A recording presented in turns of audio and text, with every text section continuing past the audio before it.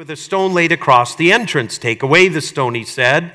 But Lord, said Martha, the sister of the dead man, by this time there is a bad odor, for he has been there for 4 days.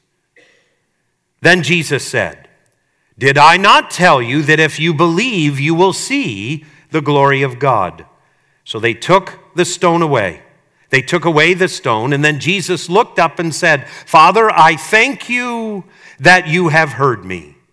I knew that you always hear me, but I said that for the benefit of those people standing here, that they may believe that you sent me. When he had said this, Jesus called out in a loud voice, Lazarus, come out. The dead man came out, his hands and feet wrapped with strips of linen and a cloth around his face. And Jesus said to them, take off the grave clothes and let him go. Real devotion in the midst of difficult times. What we're going to do is we're going to process through this incredible story more in the style of a devotional. And so what I'm going to do is I'm going to pull out some of the highlights of this story, and I'm going to relay them to us and kind of give us a point to think about in the context of real devotion in the midst of terrible times. Now, here's a little bit of cultural context. A lot of biblical cultural scholars tell us this, that because Lazarus was dead, Mary and Martha stood to lose everything. Because in the culture of Jesus' day, men were the ones that owned property. During Christ's day, especially among Jewish people, a woman, when she got to a certain age, she would leave the authority of her father, and the father would hand her over to the authority of her husband. If the father had died, the brother would become the authority over the woman. In this context, socially and culturally, women always had a man that had authority over them. And now that Lazarus is dead, these two women have been left in a vulnerable state to the point where it's hard to articulate their vulnerability. Do you understand that? So this story goes even further than just their grieving for their brother. What is clear in the cultural context is these women are in big trouble. Big trouble. And so as we move into our story, here's what we find. We find that in verse 3, it says, so the sisters sent word to Jesus, Lord, the one you love is sick. I want to push the pause button here. One of the basic realities of faith is to believe God loves you. That God loves you. There are many times that some of us feel as though, God's love is for everyone but me. For some weird reason, I'm the exception to the love of God. I want to put this to you bluntly. The love of God for you is something that is clearly stated. Will you open your heart and believe it and receive it? God loves you. And the scripture tells us this, that God so loved the world that he sent his only one and begotten Son, that whoever would believe in him would not perish but have everlasting life. That God's love took action through Christ. To say that you believe in Christ, but you don't believe God loves you, means you're missing the point. The point of God sending Christ is to prove to you and to me that he loves us. That God desperately, desperately loves us. But here's the reality. In the midst of really tough times, in the midst of really hard times and difficult times, there's a way in which we can begin to view God as though he doesn't love us. That for some reason, there's been a sabbatical for God's love for me. That he loved me up into this point. Now I'm in the midst of this difficult season, and I just don't think God loves me anymore. And what prompts that is a difficult experience or something coming into our lives that kind of shakes us to the core. Isn't it fascinating that when Lazarus gets sick, they call out to Jesus. And as they call out to Jesus, they say this, "We know that you love Lazarus. We know that you love him." There's no doubt whatsoever that Christ loves Lazarus. None. But here's what the Bible says in verse 4. When he heard this, in other words, Lazarus, the one you love, is sick, verse 4. When he heard this, Jesus said, "This sickness will not end in death. No, it is for God's glory, so that God's Son may be glorified through it." Oftentimes, when we are in difficult, trying situations, we come to God and we ask God to remove it from us. How many of you have ever prayed that prayer? You've said, "Oh, good Lord, I see what's coming." And we begin to ask God to remove us from it or to remove it from us. But there's a definitive biblical principle that we can see here, and it's this.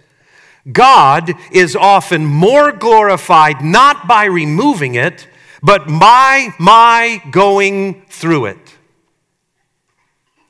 If you're like me, I don't like that. I don't. When I see tough stuff coming, I like to say, God, either remove it from me or remove me from it. But here is a classic case where the Bible tells us that Jesus announces that the Son of God will be glorified how? Through it. Through it. Please hear me. If you're in the midst of a difficult season, when it comes to real devotion, it does not mean God does not love you.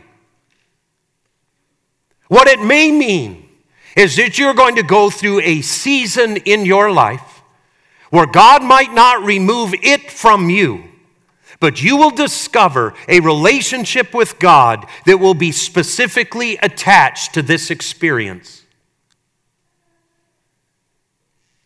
Now, as we read on, it gets even worse or better, depending on your perspective. You see, in verse 6, here's what John's gospel tells us. Verse 6 says, "So when he," meaning Jesus, "heard that Lazarus was sick, he stayed where he was 2 more days." Wow. How's that love? I thought love would be when Mary and Martha shout out to Jesus, "Jesus, the one that you love is sick." That man, he'd hike up his robe and take off running. Doesn't happen. As a matter of fact, it says Jesus stayed where he was. How long? 2 more days. Are you kidding me? Listen, recently in my family, a member of my family wasn't feeling well. We ended up having to go see a physician. It was kind of an emergency visit. And you know what that family member was saying? "Give me the painkiller." And the doctor said, "But we can't do that right away. We have to ask you some questions." And this family member was going, "It hurts. What else do you need to know? Inject me. And then give me more and more and more of that stuff. Just keep injecting me." But here's what you find. Jesus loves Lazarus. He says we're going to go through it because that's going to glorify God and it's going to glorify me. And when he hears Lazarus is sick, he stays 2 more days. 2 more days. I promise you, Mary and Martha, because of the love of Christ for Lazarus, knew beyond the shadow of a doubt he would take off running. But he didn't. 2 more days. Here's what I've found during difficult times. When it comes to real devotion through difficult times, there are times where God will call me to go through it because of the glory that He wants to bring through it. And then we come upon this. God's timing is where I struggle the most. You ever experienced that? It's God's timing. And what Christ is teaching us in this episode is here is Lazarus. He is sick unto death. That's what one of the versions says. It says, Mary and Martha say, the one you love is sick unto death. Listen, he's not just sneezing and having a little drippy nose. He is sick unto death. And yet, what do we find in the scriptures? We find that Christ does not take off running, but instead he waits 2 days before he goes to Lazarus. Dear people, during difficult seasons, what we struggle with the most is God's timing. I want it now. God says, we're going to go through this. But I want deliverance now. Now, I have to be honest with you. If I were Lazarus and I had read this gospel later, I would find Jesus and headbutt him with the love of God. Because no one would sign up for this. No one. Lazarus, most of all, probably never expected this. Jesus loved him. And if God loves me and Jesus loves me, then he's going to deliver me from every tough time. Not true. Doesn't happen. But, as we're going to discover, what God desires to do is go through it with us. Now let's go on a little bit further into the story. Verse 21. In verse 21, what we discover is Martha and Mary are saying the same thing. Here's what she says. Lord, Martha said to Jesus, if you had been here, my brother, what does she say? Would not have died. If God were real, this wouldn't have happened. If God were really real, and if he really loved me, this would not happen. And yet what we discover is Mary and Martha articulate those exact same things. And here's what I want you to know. Listen carefully. When we think Jesus is not at work in the situation, he is. He is. God's working. God's working in the midst of the situations where you might not be able to see him, because where Mary and Martha were huddled next to Lazarus, they watched him die. He was buried in a tomb. He's already been there for 4 days. And when Jesus shows up, what do they say? If you were here, God, Christ, if you were here, if your love was really real for Lazarus, this would not have happened. Would have never happened.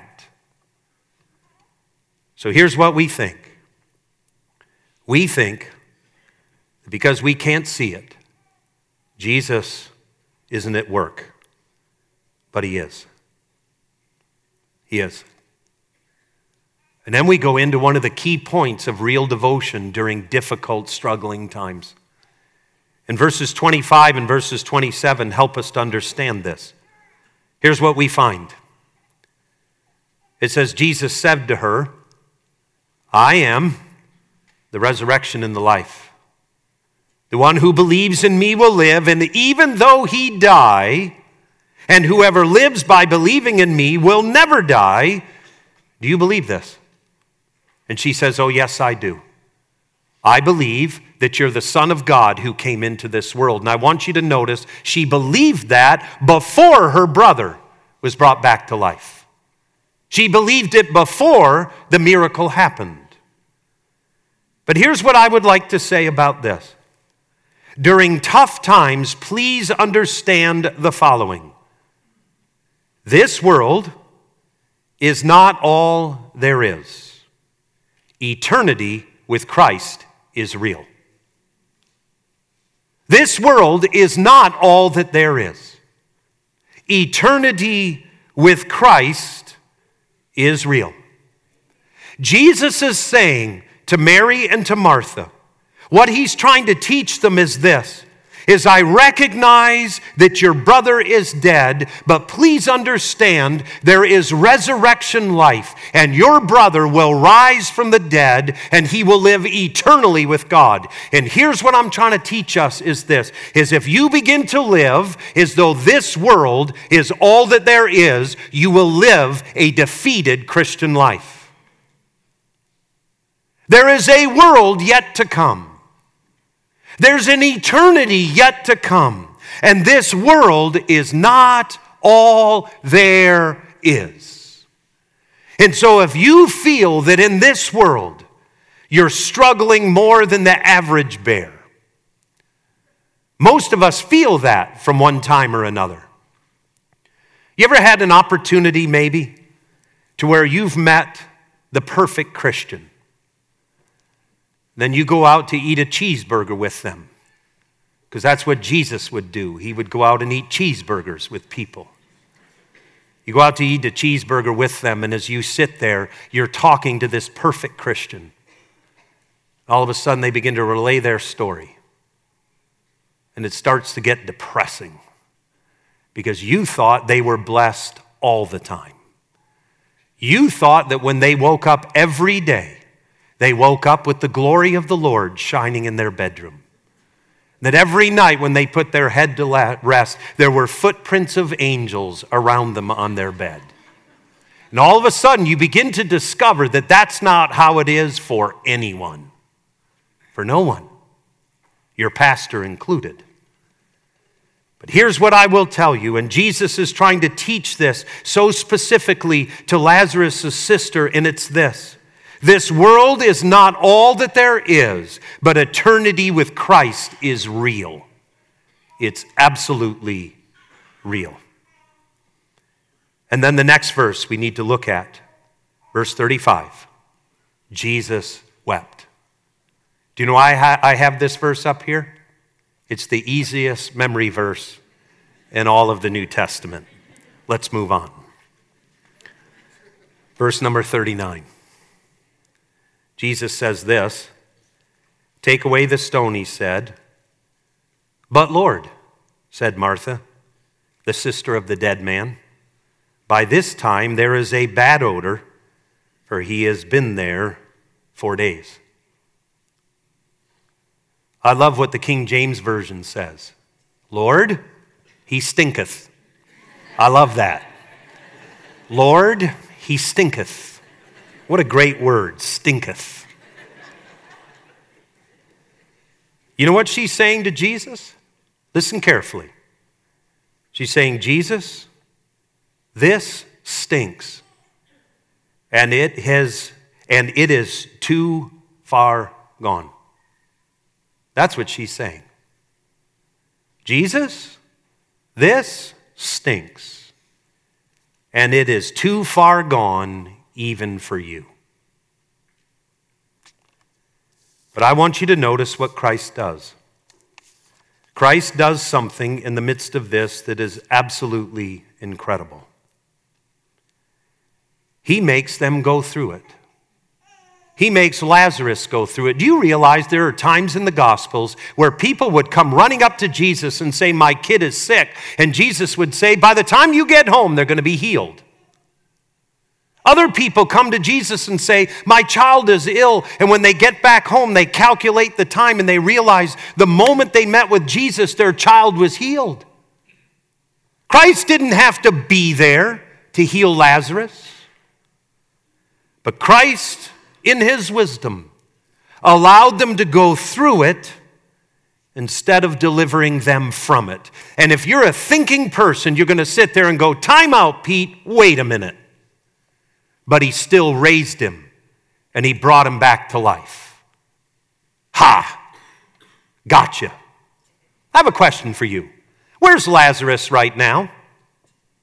Let me help you. He dead. He's dead. So at some point in time, if he died before Mary and Martha, they grieved again. And most likely, Lazarus was killed for his faith. Because after he was raised from the dead, the leaders that were trying to kill Jesus said, oh, great. Now we don't just have to kill Jesus, now we have to kill who? Lazarus as well. Because everywhere he goes, he's a walking miracle about what God does and can do in the midst of horrific times. So chances are, Lazarus was killed with his faith or because of his faith. But here's what I've learned in my life, and I'm telling you again, I'm not bringing you this devotion in some type of a vacuum. I realize some of us sitting here have gone through horrific times. But here's what I've learned. There are some deep things of God that we can only learn through tough times. There are some deep things of God that we can only learn through tough times. It's the only school for them. And you would say, I'll do without those things. How about that? I'm going to live a life of faith without those things. Here's what I want to tell you. You will never know the goodness of God intimately until you go through a difficult time. And you find that God somehow, some way breaks into your darkness. And when he experience that you can experience no other way. No other way. I want to tell you as your pastor, I have stood by gravesides where parents buried children. I have stood by gravesides where spouses buried another spouse because of a tragedy that was unthinkable. I have sat with parents when children went off the moral rails and became involved with stuff that no one in their right mind would choose to be a part of.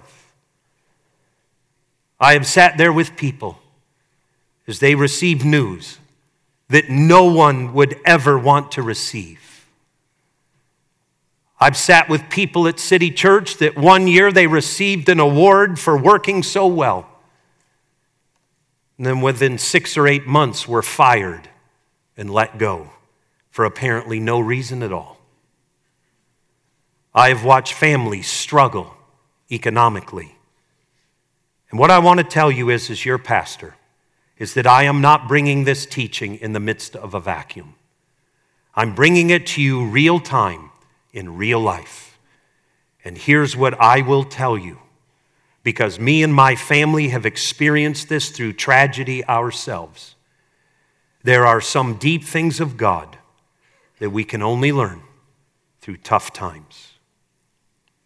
Here's what the Apostle Paul would say. He would say this in 2 Corinthians chapter 12, verse 8.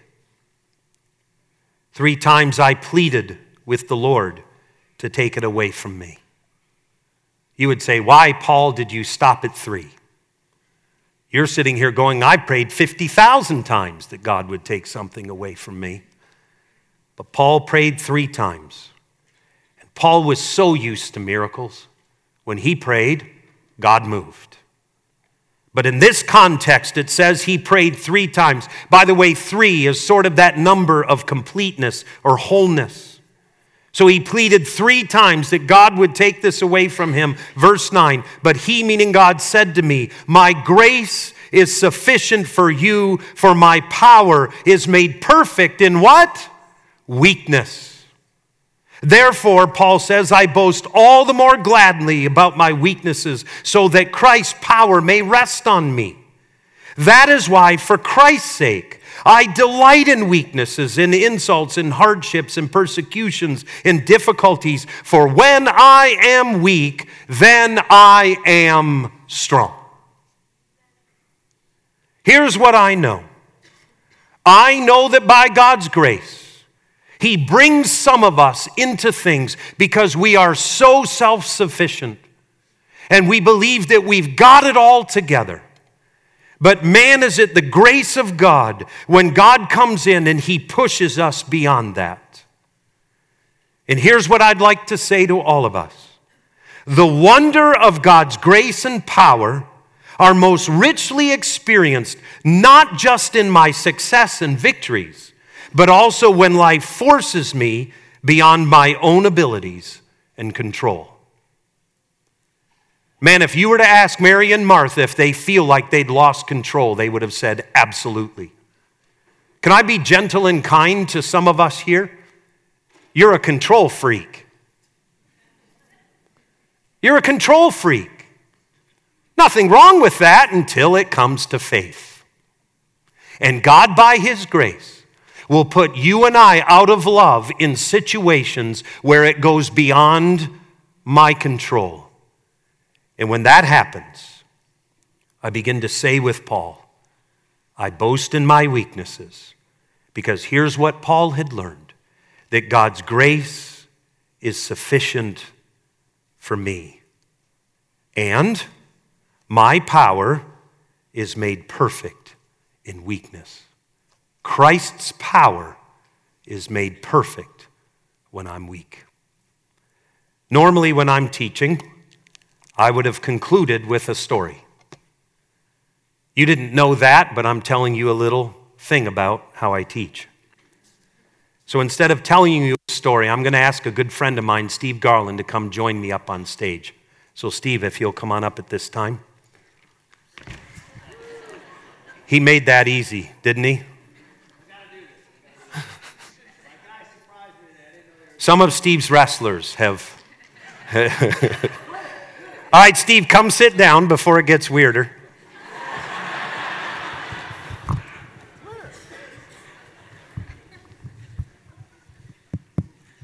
Hold that. Most of you know by now that I'm a huge fan of wrestling. In my bucket list has been to go to the NCAA national tournament. I've wanted to go my entire life, ever since I wrestled in first grade. And so this year, I'm going to be going to the National Wrestling Tournament, and I just literally can't wait. I mean, it's literally a bucket list thing for me. Not that I was ever good enough to go, but I still have an interest in that. Steve and I have become friends ever since he accepted Christ through City Church. And as I was thinking about putting this teaching together, Steve came to mind about someone who's experiencing God's grace in the midst of a difficult season in his life. So Steve's one of the only ones that I would say is smart enough, but maybe dumb enough to come up here and share their story publicly at City Church. So Steve, would you kind of share what you're going through and how this teaching relates to you? Well, sure. I won't get in all the gory details, but when you called me about this a few days ago, I just couldn't believe the timing of it all, because literally 2 days before Pete had called, you can see the date in my prayer journal here, I had sort of laid out a bunch of things that God had put on my heart recently in and through the pit that we're in as a program right now, and it's just amazing how much it lined up with this teaching. And so in short, in the world of coaching, things can change pretty quickly. It's amazing how things work. By the way, Steve is the head wrestling coach at the University of Virginia. So, yes, let's give him a hand. So about, a short time ago, I was coach of the decade, and we had just won an ACC championship, which around here means a whole lot to a lot of people, which is kind of funny. It's kind of a trip because it actually means nothing really in the grand scheme of things. But and man, we thought we had it figured out. We had the 5th ranked recruiting class in the country coming in, and we were just riding high. And days later, one of the best guys in the nation, one of the best guys on our team, he's ranked 3rd in the country, walked in and told me that he was leaving our program. He had been recruited out from behind my back, for lack of a better way to say it, and I felt betrayed. I felt hurt. I felt hurt for our team, and it was a deep pain. It was a deep. Pete, I think you were one of the first guys I called afterwards. It was something that I had never experienced before. A guy that I felt like I had poured a lot into, and the trial sort of started there, and it evolved into a point where right now, if I'm being honest, and it's hard to say this out loud, right, especially with all my guys down in the front row, but it's probably one of the harder professional things I've ever gone through in my life. And here's why. You guys probably can relate to this. You feel like you're doing everything right. You feel like, you're battling, you're coming to work every day, you're punching your time card, you're doing the extra stuff. You guys know what I'm talking about when you're not getting the result you want and you feel like you're doing everything right. And I'm in the Word, I'm fellowshipping, I'm worshiping, I'm doing everything I can do, and we're losing. And then we're losing again, and then we're losing again. And I feel like not only am I the same coach that won the ACC championship, helped win the ACC championship, I think I'm a better coach. I actually think I'm working smarter. I think I'm working harder, and the results aren't coming. And so that sort of was filled me with fear and was almost terrifying. And you guys, like you said, the first thing I did, exactly what you referenced, is I got down on my knees and I was in fervent prayer for weeks. But here's how selfish and me-centered my prayers were. This is how it went. The first half of the prayer time went like this. God, just make it. We just need a win. That's what we need. You know what I mean? If we beat Virginia Tech, it's all going to be awesome. That's Amen what we need. to that, though, right? Yeah, hallelujah. I was convinced that if we just beat them, then it's all good. And God showed me quickly that the 36-7 beating we took. You guys didn't beat Virginia Tech. No, that wasn't going to happen. So again, God didn't magically take the pain away. And then I thought, okay, well, this is how crazy my mind works. Again, I'm just pouring it out now. Go ahead. Then I started praying like this, me-centered instead of God-centered prayer is, you know what, though? God, you give me the way. You show me exactly what I need to say, what I need to do. Then it becomes Steve's the hero, right? We're going to go in there, and I'm going to inspire these guys, and we're going to do it. And we're going to beat the other team. And we didn't do that.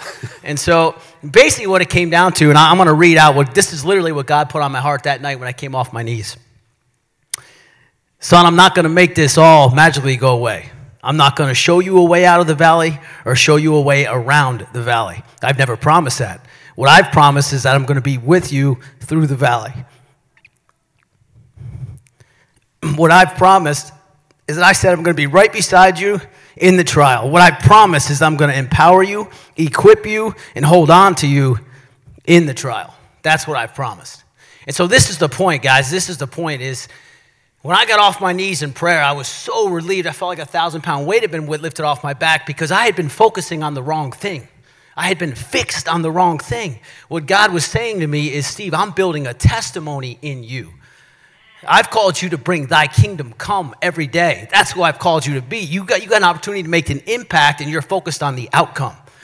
What I'm doing right now in and through you, what you're focusing on is the circumstance. You want me to eliminate the trial. What I'm telling you is I'm concerned about who you're going to be in and through the trial. What I want you to be concerned about is what I'm doing to you and what I'm doing in and through you. When everything happens and it hits the fan, I got 34 eyes look right to me. Coach, what's next? What are we doing now?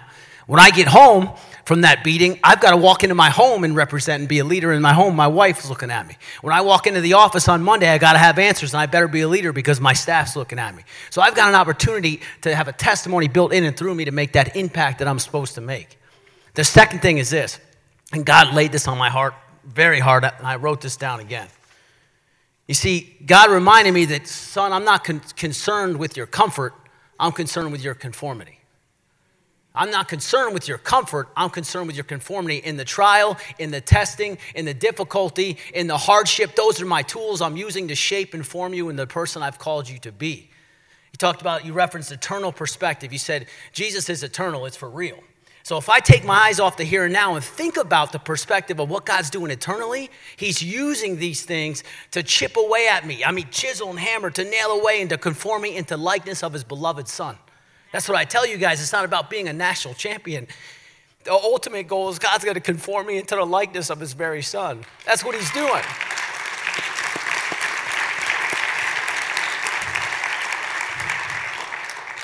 And the very night before Pete called me, I was reading a devotional written by a guy by the name of Paul Tripp. And I just want to read it because I think it brings it all together. Is that okay? Yes, sir. You're bigger than me. Right. We're in this, man.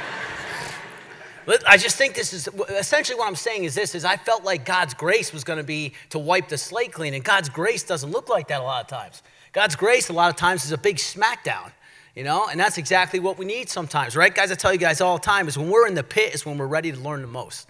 Here's what God showed me that night. God is working right now, but not so much to give us predictable, comfortable, or pleasurable lives. He isn't so much working to transform our circumstances as he's working hard through the circumstances to transform us. He's working through the circumstances. Perhaps in our hard moments when we are tempted to wonder where God's grace is, it is actually grace we're receiving. But not the grace in the form of a soft pillow or a cool drink. Rather, it's in those moments that we are being blessed with the heart and life-transforming grace of difficulty. Because God, the God who loves us, knows that's exactly the grace we need. And here's the thing, guys. I don't learn a whole lot when I'm on the mountaintop. I'm a pretty hard guy to be around when we're kicking tail. I am. It's amazing how bad my growth moments are when I'm on top of the world. But when I'm in the pit is when I'm most effective at making an impact, most effective at helping you guys. That's a fact. I'll leave you with this. It says, in grace, God leads you where you don't plan to go in order to produce in you what you couldn't achieve on your own. Thank you, Steve. God bless you, buddy. Thank you very much. I do want to say this, though. You beat Duke. As long as you beat the Blue Devils, God's victory is assured. At this time, as we close out, I'm going to ask if you would stand with me. As you stand with me,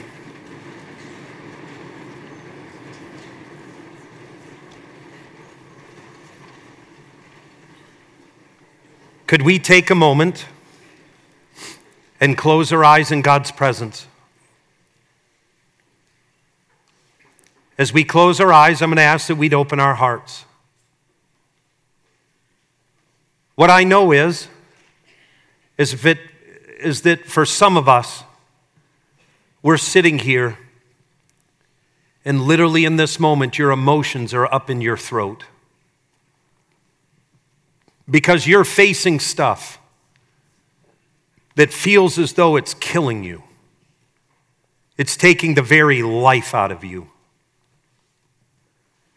What I want you to clearly understand through this story is that God loves you. Christ loves you. He has not abandoned you. But He is calling you to go through it with Him. And as you go through it with Him, you're going to find that His grace is sufficient for you. His grace is sufficient for you. But here's my question. Are you willing to surrender? Are you willing to surrender in the midst of this thing? Or have you been trying to claw up out of the pit? Are you willing to surrender to Christ? To truly surrender this thing to Jesus?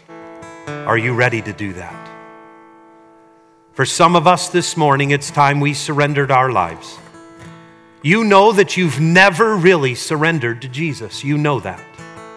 You've been coming to church for a period of time, but you've never really surrendered to Him. I'm going to encourage you right now to surrender your life to Jesus Christ, to fully surrender to Him.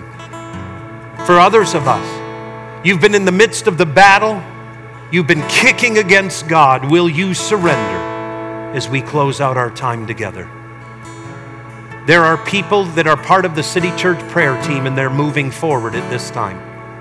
If you're in the midst of a season like this, I want to encourage you to do what Mary and Martha did. Will you run to Christ? Will you move towards Him, stand with Him, stand next to Him, and allow Him to speak into your heart and to your life? If you're here this morning and you know that you need that, I want to encourage you to humble yourself and to step out from where you're standing and to come forward. We have people that are here to pray with you and to pray for you. We're going to close out with an incredible worship song. But as we do so, I want to encourage you to come forward if you need prayer. Humble yourself. Confess your weakness by stepping out and saying, I can't do this anymore on my own.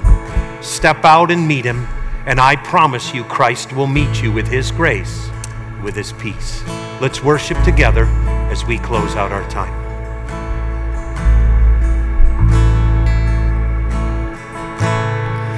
There's nothing worth more that will ever come close. Nothing can compare You're our living hope. Your presence.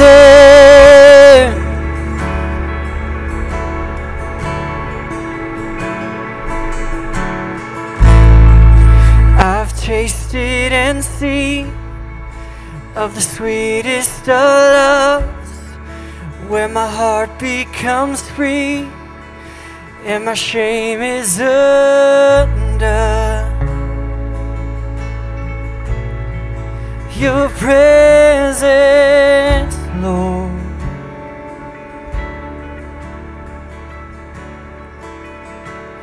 Holy Spirit, you are welcome here. Come flood this place and fill the atmosphere. Your glory, God, is what our hearts long for. To be overcome by your presence, Lord. We long for your presence, Lord. There's nothing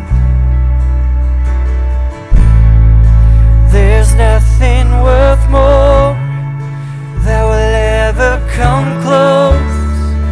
Nothing can compare. You're our living hope. Your presence.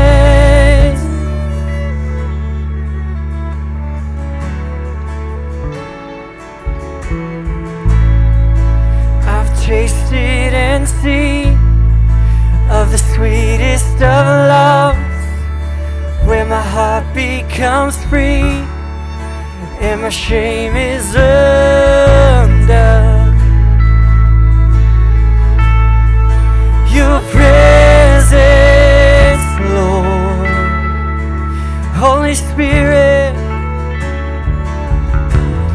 Holy Spirit, you are welcome. Come flood this place and fill the atmosphere. Your glory, God, is what our hearts long for. To be overcome by your presence, Lord. And the Lord said to the Apostle Paul, "My grace is sufficient for you, for my power is made perfect in weakness."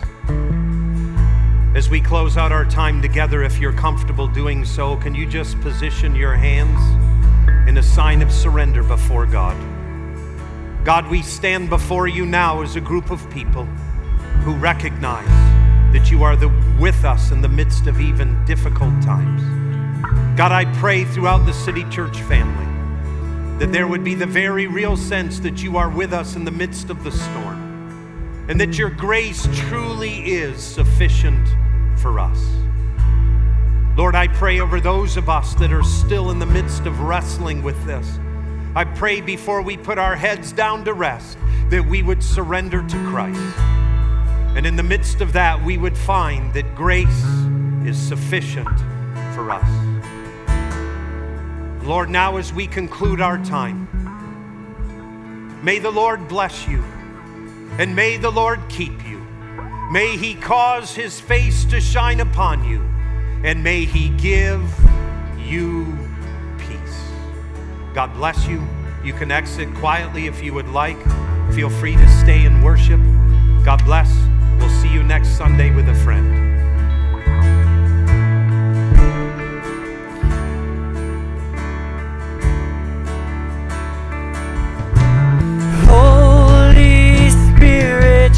are welcome here. Come fly this place and fill the atmosphere. Your glory, God, is what our hearts long for. To be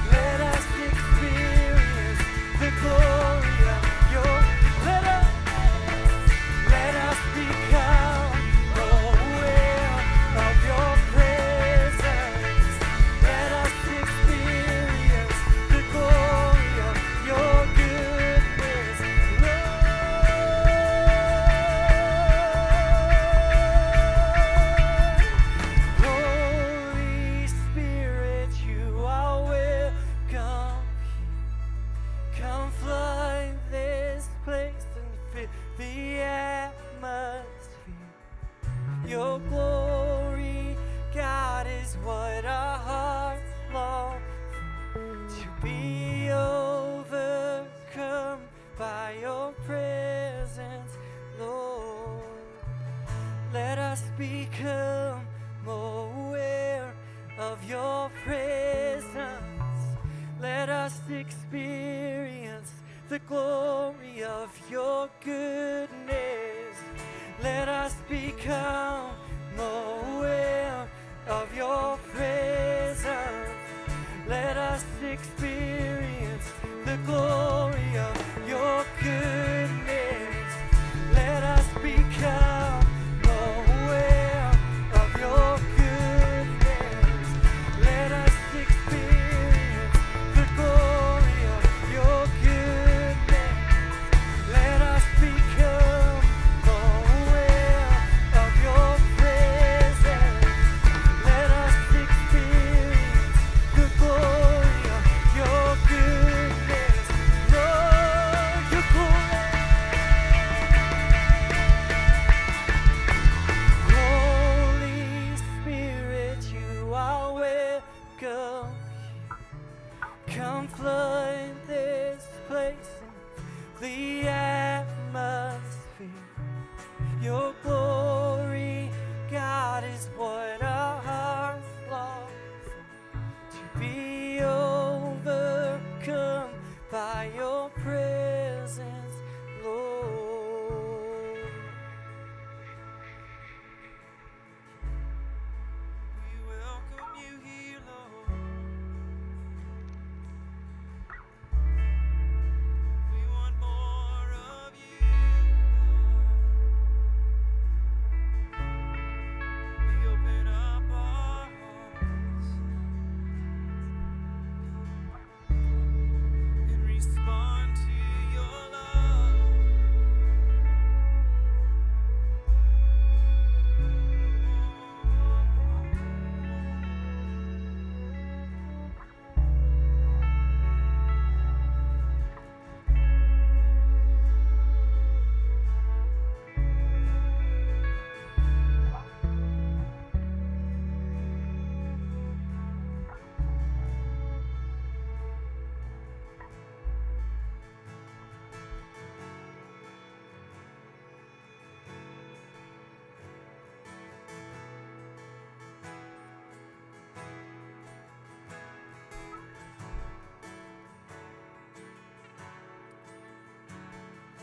He is jealous for me. He loves like a hurricane. I am a tree bending beneath the weight of his wind and mercy. When all of a sudden I am unaware of these afflictions eclipsed by glory.